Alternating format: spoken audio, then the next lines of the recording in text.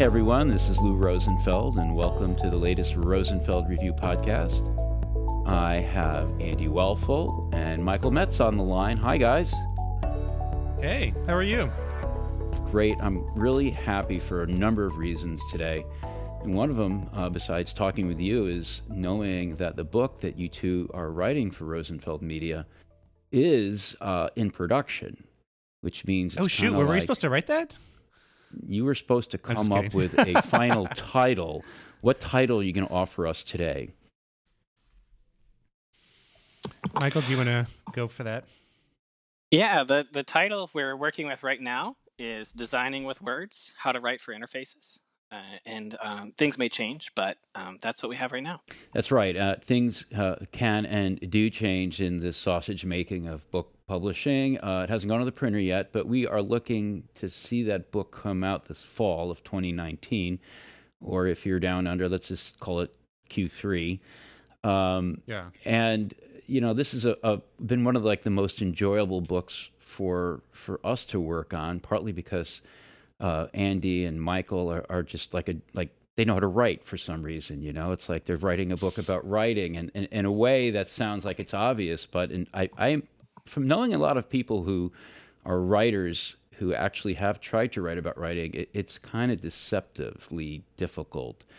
And I think we should get into that in a moment, but I should at least say that Michael is at Allstate and Andy's at Adobe. Michael working in conversation design, Andy in content strategy. They have interesting leadership roles in those respective organizations. But this is really about UX writing. And UX writing is like something we hear about a lot these days. It's, it's sort of one of those things that people go, oh, yeah, I know what that is. But I imagine if you got 10 people and interviewed them about what their definition would be for UX writing, you might get 10 different definitions. How are you guys framing it at this point?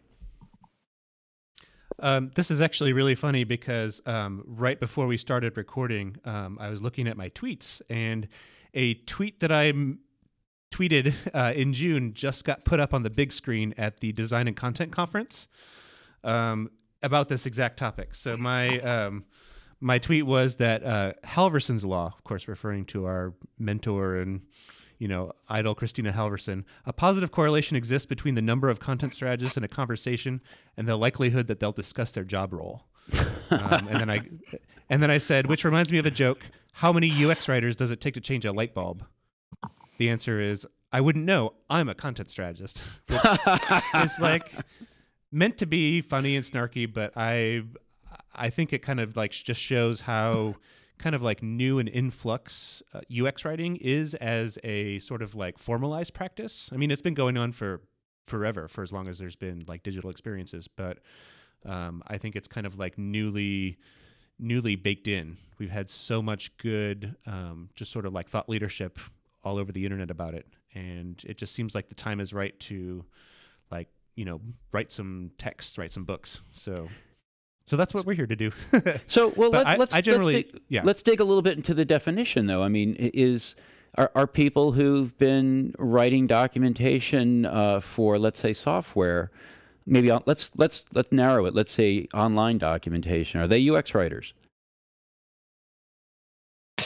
So they might be, but I don't think that's the focus.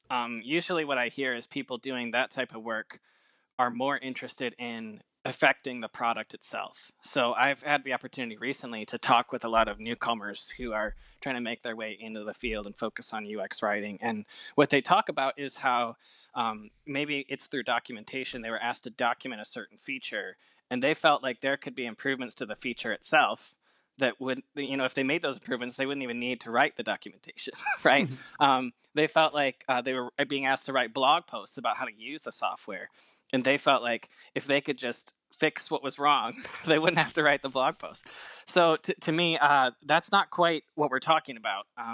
But people in those roles tend to have a really good mindset for this type of work because they see the software through a different lens, through the lens of the language that's being used. And so, like, let's draw some lines around the practice. What kind of work or might they be doing as UX writers? What kind of challenges might they be addressing? Problem solving. Well, one of the things that is interesting about the field is that it's really just, in one sense, it's a UX role. So a lot of general UX skills apply. Being able to do research, being able to uncover user needs, being able to be objective about the problem and not have it be a reflection of your opinion, being able to represent the user's voice. All those things are really key. I think for the writers in particular, what they bring to this equation is a better grasp of how to use language to solve problems. A lot of teams are unequipped or under-equipped to do things like, name a feature or write the narrative that someone needs to follow as they work through an experience. So that's the unique aspect that someone brings that's really about their writing skill set. But there's a huge part of the job that's really about learning what user experience is and how that applies to the craft of writing. Yeah, it really is sort of a, just that beautiful mixture between writing and design, right? Like we talk about it as designing with words all the time. This is not a phrase that we own, but like it's definitely something that is the best way to describe it. I usually tell people that I, write, but with a design methodology. So it's not just like linear narrative. It's a iterative, testable, reproducible, like methodology. So Okay, so yeah, I'm gonna hold your feet to the fire just for one more round here, and I'm gonna ask you to draw a contrast or compare UX writing and content strategy. I know you're just loving these questions. I don't know. I call myself a content strategist. My team is the content strategy team. I think that probably 80% of what we do is UX writing. It's kind of UX writing is one of, I think, like the functional outputs of content strategy, right? Like that content strategy is the underlying, just practice, and UX writing is one of the outputs. So I know that there's a lot of people who just like really draw a comparison there, but I tend to reserve the right to do the strategy behind the content and the writing and the experience, and also produce the words, which is UX writing. So some people, plenty of teams out there, like have UX writers on the team, and they like can be clearer about what their output is and what role they play, by kind of like looking at it from the surface level down instead of sort of from the foundation up, which is kind of like how we frame it. So obviously, someone doing UX writing is going to do some kind of in the trenches, or maybe better put, in the weeds work in terms of making decisions about things like, are we going with sentence case for certain headings? Are we, how are we going to make an error message intelligible? Things like that. But is it strategic as well? I mean, does strategy, let me ask, is the strategic end of UX writing things like helping bring voice and tone and reusable content to design systems?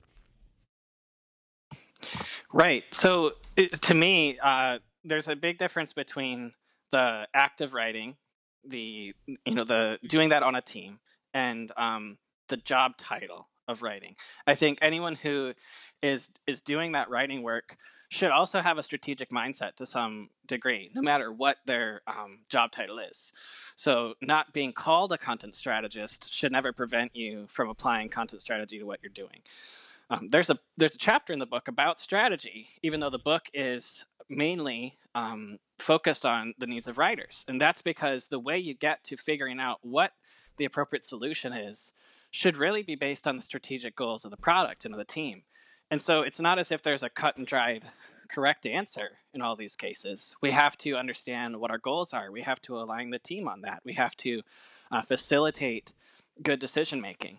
And so even if your title is a writer, and even if you spend 80% of your time writing, you're going to be most effective if you have a strategic mindset that you apply to those problems as well. So, like the design systems is a great example. Design systems need writing and content represented in them.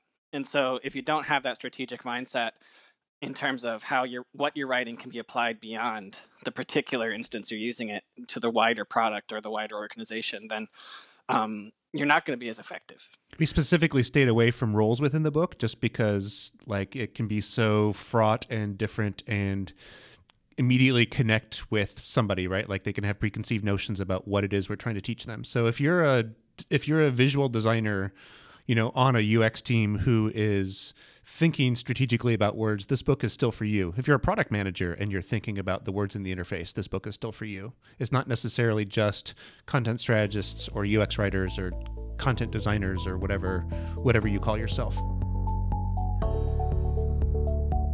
I hope you're enjoying the podcast. If you want more, not only do we have a whole bunch of podcasts in our archive, but we have something that's very current, very alive, and very engaging for groups, and that is our communities. Rosenfeld Media runs a variety of communities that meet on a monthly basis for video conferences on a variety of topics near and dear to UX people, ranging from an enterprise experience to advancing research to design and research operations. I want to encourage you to join one of our communities. Again, it is free by going to rosenfeldmedia.com/communities. Not only will you get a monthly video conference that you can listen in on and participate in, ask questions and so forth. We'll give you access to the recordings. And for some of those communities, we're talking about dozens of recordings with really interesting presenters and facilitators. You'll also get a newsletter. You'll get access to an advice columnist. Yes, we actually are providing advice columnists for each community. And finally, if you're interested in our conferences, our communities correspond to our conferences. So you will be the first to know when programs go live, when tickets go on sale, and by the way, most of our conferences sell out, and other good things about our conferences, such as when the scholarship applications open up. So go to rosenfeldmedia.com/communities. You're going to find something that's free, something that's interesting, and it's a great opportunity to find your tribe as well. We'll see you there.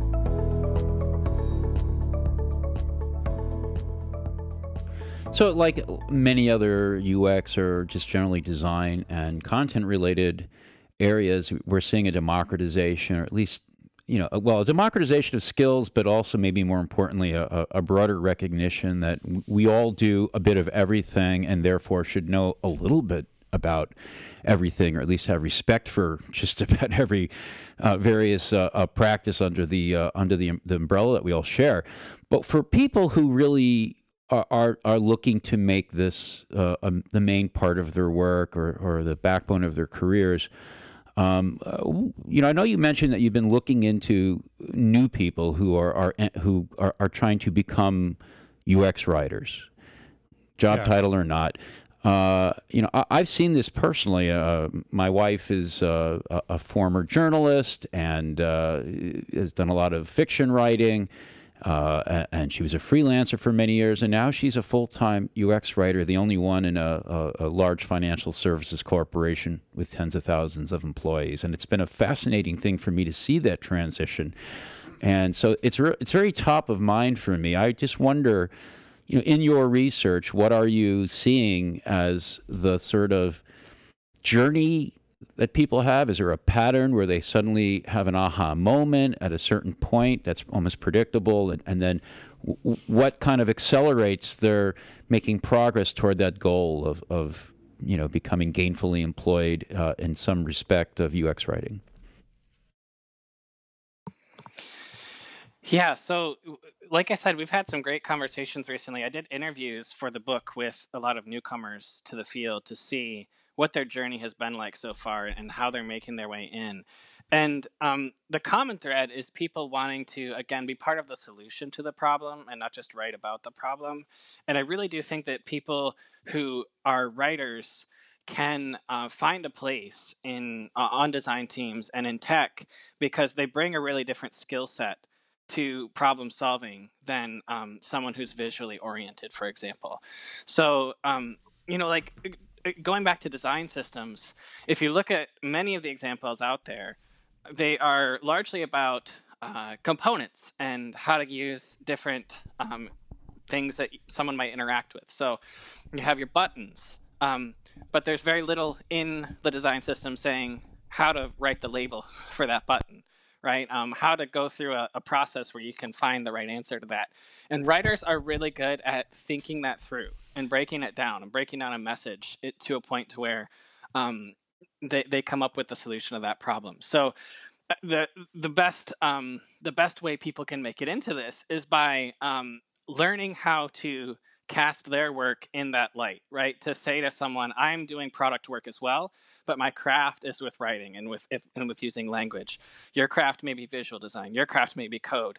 My specific craft is using language and words. And for sure, like one of the, I made a joke with a friend, Erica Hall, at the last confab about like, one of the reasons why I think that this practice didn't take off earlier is because we just don't have a good complicated tool that nobody else knows how to use. And, like Michael was saying, when you document a button in a design system, like, by gosh, that corner radius is really well documented, and the color that you use for the, steady state and the hover state and the click state, that's all documented really well. But like, anybody can just put some words on there, right? Like, being able to kind of like systematize the way that you do that for consistency and obviously clarity is kind of the main reason we're here. Well, the irony, just to add on that. Sure. Sorry, is it okay that I jumped in? Absolutely. Yeah. So the irony, just to add on that, is that like the words that go on the button, what we've seen in usability testing throughout our careers is that that's usually the most critical piece to make the software usable, and yet that's not where design teams are spending a lot of their time. So that's what the advantage that writers really bring to a team. They can help them solve problems in new ways. And the challenge for UX writers is casting what they do as a specialized skill set. Because like Andy said, a lot of people in the design industry can tend to think of the ability to use a tool as what it takes to design something. But that's not the case at all. Well, I want to just spend a moment on maybe a different kind of tool than maybe most people think of, namely something you mentioned earlier, the kind of tools that people who are doing UX writing might employ to do user research. Maybe a better term would be methods. So yes, like other designers, we need to do user research. We need to have some tools in the toolkit to help us, or some methods, I should say. What are the kind of methods that UX writing really leans on most of all? And is it very different than, let's say, a visual designer might lean on?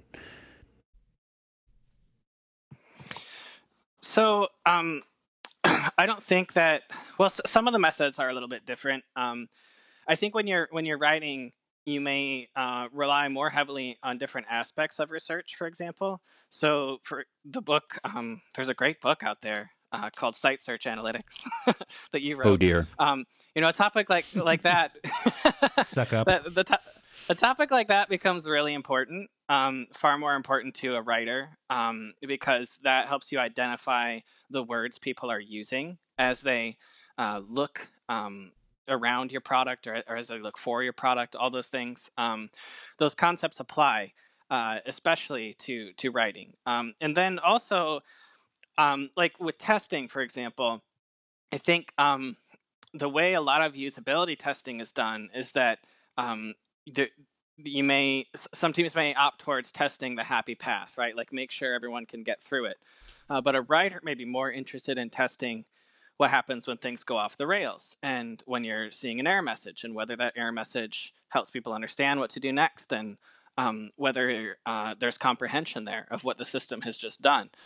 For that reason, a lot of times, like one of the testing methods we describe in the book, which originated with the gov.uk team, is that you can separate the words from the interface. You can actually just write those things out on a piece of paper, put those words in front of a user, and see what their expectations are after reading them, or what they think will happen next, or what their emotional reaction to it is.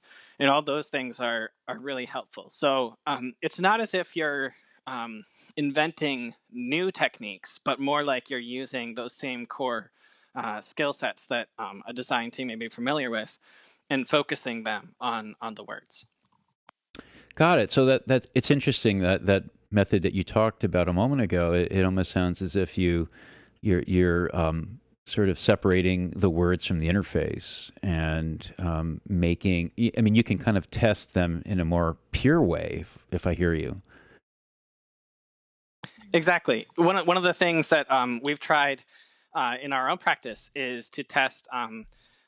Have participants mark whether something is helpful or not helpful, and that can help you see when your tone may be inappropriate for a certain situation, right? If you're adding in a nicety like "Hey there," when someone is having trouble with their billing, for example, then that can help you really illuminate that in that type of situation, you really shouldn't bring a casual or lighthearted tone to that interaction, because people are not finding it helpful to move through the process.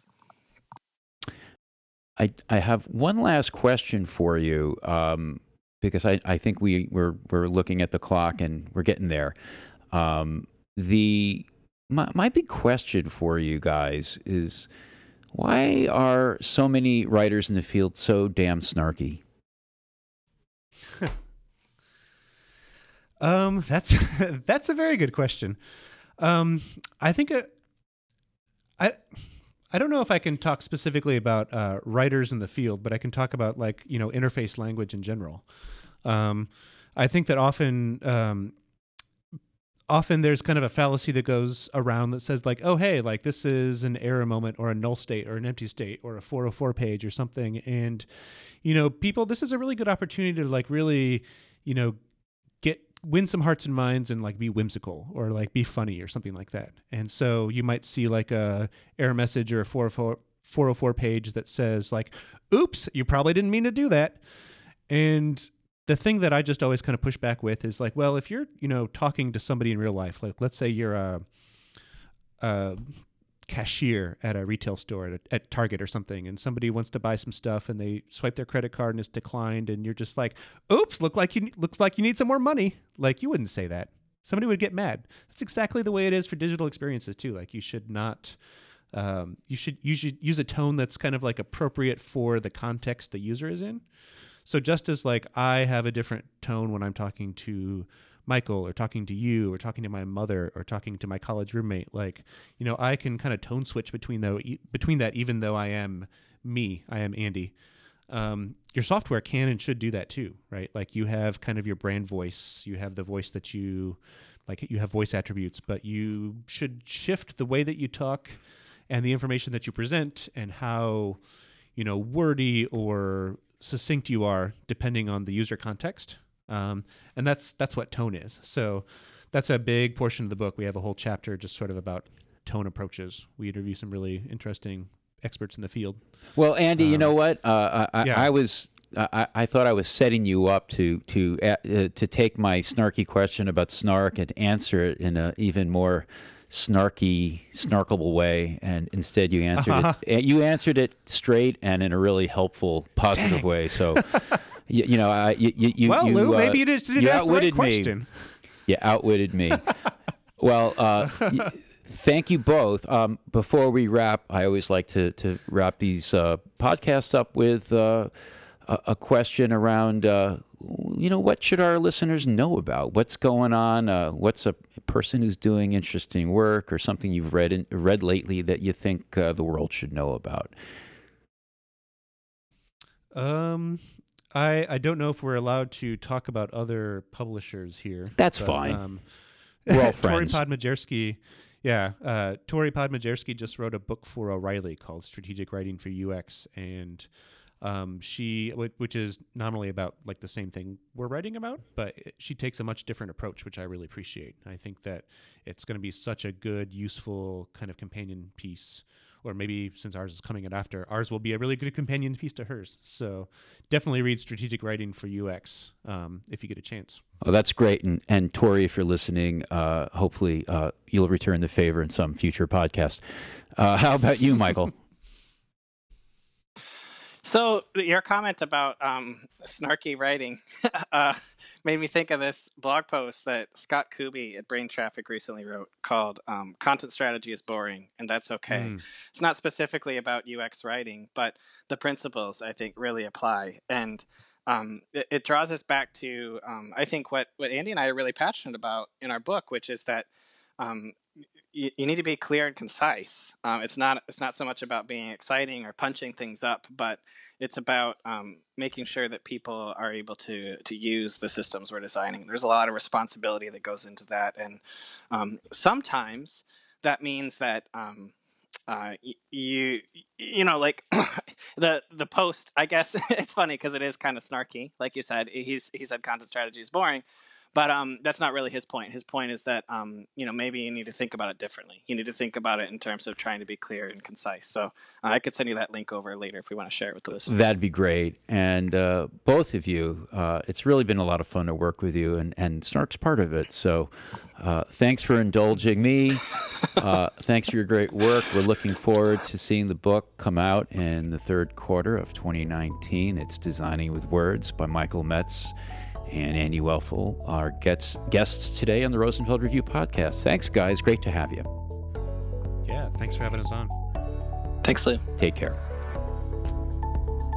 Thanks for listening to the Rosenfeld Review, brought to you by Rosenfeld Media. If you like our show, please subscribe and review it on iTunes, Stitcher, or your favorite podcast platform. I'd love it if you tell a friend to have a listen, and check out our website for over 100 podcasts with other interesting people. You'll find them all at rosenfeldreview.com.